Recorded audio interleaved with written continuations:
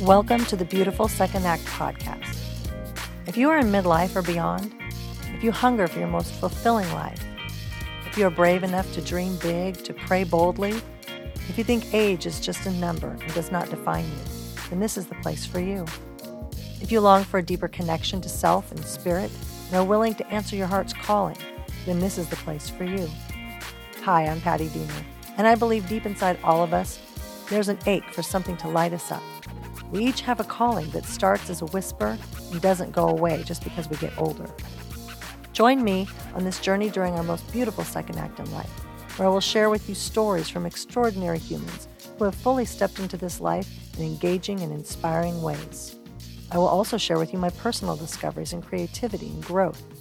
Listen, and I promise to bring you nuggets of joy, grace, awaken your spirit, and at times bring laughter to your world. I invite you to a place where we speak our highest truth, can be our most authentic selves, and are unapologetically real. Let's get started. It's not enough to have everyone else be happy with you if you're not first happy with yourself. Hello, everyone. Welcome back to Beautiful Second Act. I'm Patti Diener, your host, and today our whole topic is on have you let yourself down? So I had a live that I did on earlier this morning, actually. I'm sitting in my office on a Sunday afternoon with my dog sleeping at my feet, and it's muggy and hot outside, so I thought this is a good time while the house is quiet for me to record Tuesday's episode for Beautiful Second Act podcast. And what my live was about this morning on Sunday Morning Coffee, if you have never been part of our group, we have a Facebook group called Beautiful Second Act. You can join there, and we have Friday Night Wine Live and Sunday Morning Coffee Live. And this morning's topic was about if you've let yourself down. So I thought I'd go ahead and do a full podcast on the topic because, as I just said, it's not enough that you make everybody else happy if you're not first happy with yourself, because then you're living a lie. How can you let yourself down? There's so many ways. And the thing is the way that I have found that I feel most happy and content with who I am is when I'm true to myself and when I'm trying to live in my highest self, being honest with myself, being unapologetically real, and just enjoying the joy of being. So, there's a lot of promises that we make to ourselves that are small. I'm talking about the big promises. I'm talking about not only the promises, but I'm talking about the being and the enjoying your life fully because you've accepted all parts of yourself. All parts of yourself have been, invited to the table, and you are realistically taking inventory of your thoughts, your feelings, and what it is that you really want out of this life. That can look very different for many people. The thing is there is no one-size-fits-all fix for any of this. This is deep work, you guys. You have to be willing to do the work. If you're not willing to do the work, then you're never really going to truly find who you are at your core, and you're never going to truly be happy, because doing the work means, you have to spend time with yourself. You have to spend time deciding if the path that you are on is the path that you intend to stay on, or if you need to make a move. So, are you not living the life that you thought you would be living, or that you want to be living?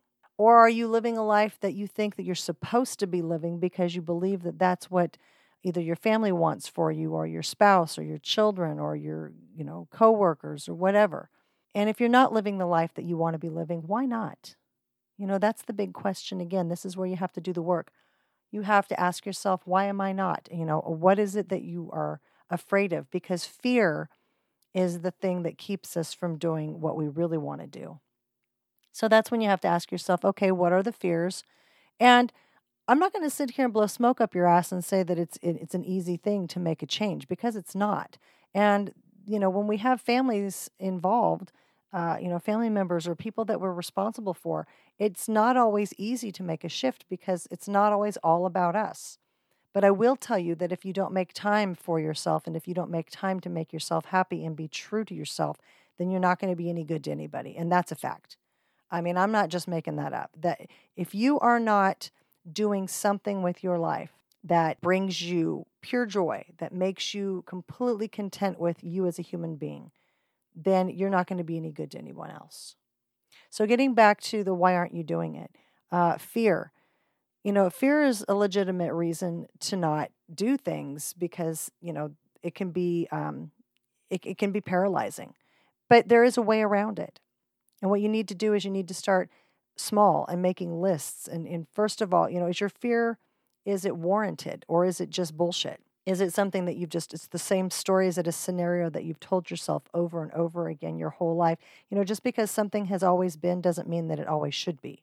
Maybe something served you years ago, but now it's no longer acceptable and you need to make a change. So sitting with yourself, asking the tough questions, making lists, figuring it out. Why is it that you're not doing the thing that you want to do?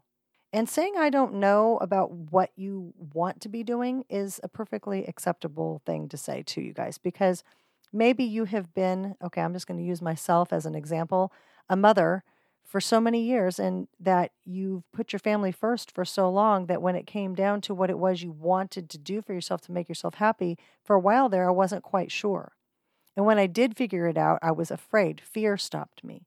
So what you have to do is you have to start asking yourself, am I serving others by not serving myself? No. The answer is always going to be no. You have to be able to, one, accept yourself. Two, you have to be able to acknowledge what your needs are. And three, you have to make a move towards those things. So how do you do that? Well, if you've spent years, like I said, doing things for everybody else, the reason that you come up with the I don't know answer is because you have spent so much time on the needs for others that you didn't spend enough time in your own creativity and your own needs. So what you need to do is start spending a little bit of time with yourself to figure that out. And then I guarantee you, the parts of you that were asleep will start to waken. The things that you used to do when you were a child, or the things that you used to love, or the things you dreamed you might want to do, might start to spark. I know there's this lady that I listened to. When she turned 50, she started doing all these things that she wanted to do from the time she was a child that she maybe never did or was afraid to do. And she started checking them off the list. And one of the things that she wanted to do was roller skate. And she was like, I haven't been on roller skates since I was a teenager. And this woman was in her 50s. And she started rollerblading. And God, she loves it now. It just makes her feel so playful. And yeah, she had to figure it out again because balance can be kind of a bitch when you get to be our age. But, and, I'm just using that as an example, but, painting, maybe you thought, you were an artist when you were a small child or you were a teenager and maybe even in college, but maybe life got in the way and you just stopped doing it. And now you're thinking, oh, I'm probably not any good anymore. But what if it brings you great joy? Start painting again or take an art appreciation class and get out there and start doing something that brings you joy. Until you start awakening all of those parts of yourself that have been asleep for so long, until you pay attention to your own self and your own needs and your own desires, you're never going to really know what it is that you want. So if the answer is, I don't know what I want to do, it's okay. Sit with it for a while. But start getting some experience and getting out there in the world and doing things for yourself on your own, and make a list of some of those childhood or teenage dreams of the things that you used to love to do or wished you would do, but maybe you were afraid, and start figuring out how you can get over that fear and start meeting those dreams head on. Change is difficult, you guys, but you have to be committed. If you're not committed to the change, then it's never going to happen for you. So if you're sitting there thinking to yourself, well, oh, I've always been this way and I'm probably never going to change, so there's no point in me changing now. That's just crap. That's just a cop-out. So what you need to do is, if you do want to change and if it's real, then you're going to have to decide, well, what am I committed to? What can I commit to? What kind of change can I actually commit to? And on a level of, just give yourself from like a 1 to 5 scale, and what kind of a commitment can you come up with? If you come up with a commitment that you can attain that is easier, that's closer to a 5, then maybe those are the things you should try and start first. If the other commitments that you think you would like to be able to make are closer to a 1 or a 2, maybe don't do those quite yet, because you want to be able to feel successful. anything you commit to, you want to try and feel successful, because once you're successful in making one small change, it's going to make you feel empowered to have another change. But, then you're also going to have to ask yourself, so, what's it going to take before you change? Please don't sit around and wait for somebody to die, or wait for yourself to get ill, or wait for you to lose that job, or, anything that's tragic. Don't wait for a tragedy to strike, although that is a really good catalyst for a lot of people to make change in their life, is when something bad happens, then they're forced to make a change. And then sometimes it's almost such a beautiful awakening. They're like, wow, that really bad thing that happened in my life was probably one of the best things ever. I don't know if you guys have ever seen that movie, Something's Gotta Give, with Jack Nicholson and Diane Keaton. But when he had a heart attack, one of the things he said was, oh no, I think actually it came from Diane Keaton. She said, your heart attack was the best thing that ever happened to me. Because she never thought in a million years a guy like him would be somebody she'd be interested in, and yet she ended up falling in love with him. And it's a great movie. If you haven't seen it, watch Something's Gotta Give. But that's what I'm talking about, is you still don't want to have to wait for something tragic to strike or something terrible to happen before you make a change in your life. So what's it going to take? What is it going to take for you to make that change? You have to start asking yourself these tough questions. I was reading, I do a lot of reading in the mornings, and I always like to share those things with you. And it's just a quick quote today that I read about from Oprah. And whether you're a fan of hers or not, this is something that still rings true. And she says, your life is always speaking to you. The fundamental spiritual question is, will you listen? And that's the thing, you guys. Are you going to listen to that still small voice that's inside your head? Are you going to listen to the still small voice? Or are you going to wait for it to be screaming at you? Or are you going to wait for an illness to strike? Are you going to listen? Because here's the real truth, you guys, and I'm going to just lay it on you. You already know deep inside you, even if it's hiding, even if it's hidden deep in the dark recesses of your mind, you know what it is that you want to be doing, because that's the anchor of the universe pulling on you. The anchor of the universe, every single one of us is tethered to it. And that little string that is tethering us to the universe is always guiding us towards what it is that we want to do or what we should be doing. And if you're not paying attention, it's going to keep dragging you in that direction. It's going to keep dragging you in that direction. And you have to open your eyes and either be awake to seeing it or at least acknowledge it.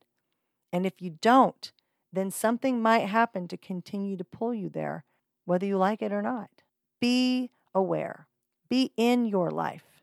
And I think that you will find that when you are more honest with yourself, when you are true to who you really are, and when you embrace all the parts of you, whether you think that they're acceptable or not, whether, don't allow shame of any part of yourself to have a place at the table. There is no place at the table for shame. So get rid of that. Be honest with what you want. Don't let guilt play a part. And just be you. That's all you need to be truly happy. Well, I hope that you guys have enjoyed this episode. If you did, or if you do, can you please do me a huge, huge favor and share it with a friend?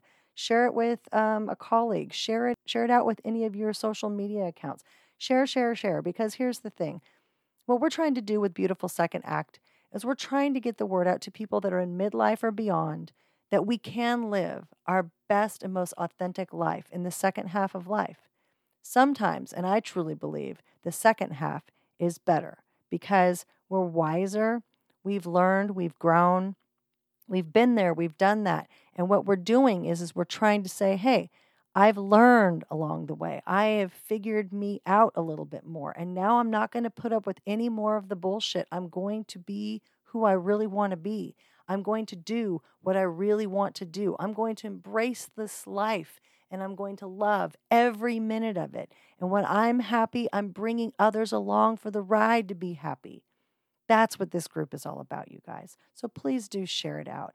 If you have not joined Beautiful Second Act Facebook group, go ahead and pop on over there and do that. There are 3 questions usually for you to answer. And if you leave your email address with me in one of those questions, then you will be added to a list that coming in August, I'm going to start sending out information about a membership that I am creating for Beautiful Second Act. Another thing is I have written a book called After the Fire. It was written about the Valley Fire of 2015 here in Lake County, California. I will leave links in the show notes for you to be able to buy that book. And also, if you go to pattydienerwrites.com, that is my website where there's also a link about the book. And the website is all about my process of writing it, all the things that were going on in the community during that time that I wrote it. And it's just got some really cool stuff there. So check it out. The link for that will also be in the show notes. So thanks so much for joining me today. I hope you have a wonderful rest of your week. And I'll be talking to you. Don't forget, Thursday is our interview podcast. So every Tuesday and Thursday, we have new episodes. Take care. Bye-bye.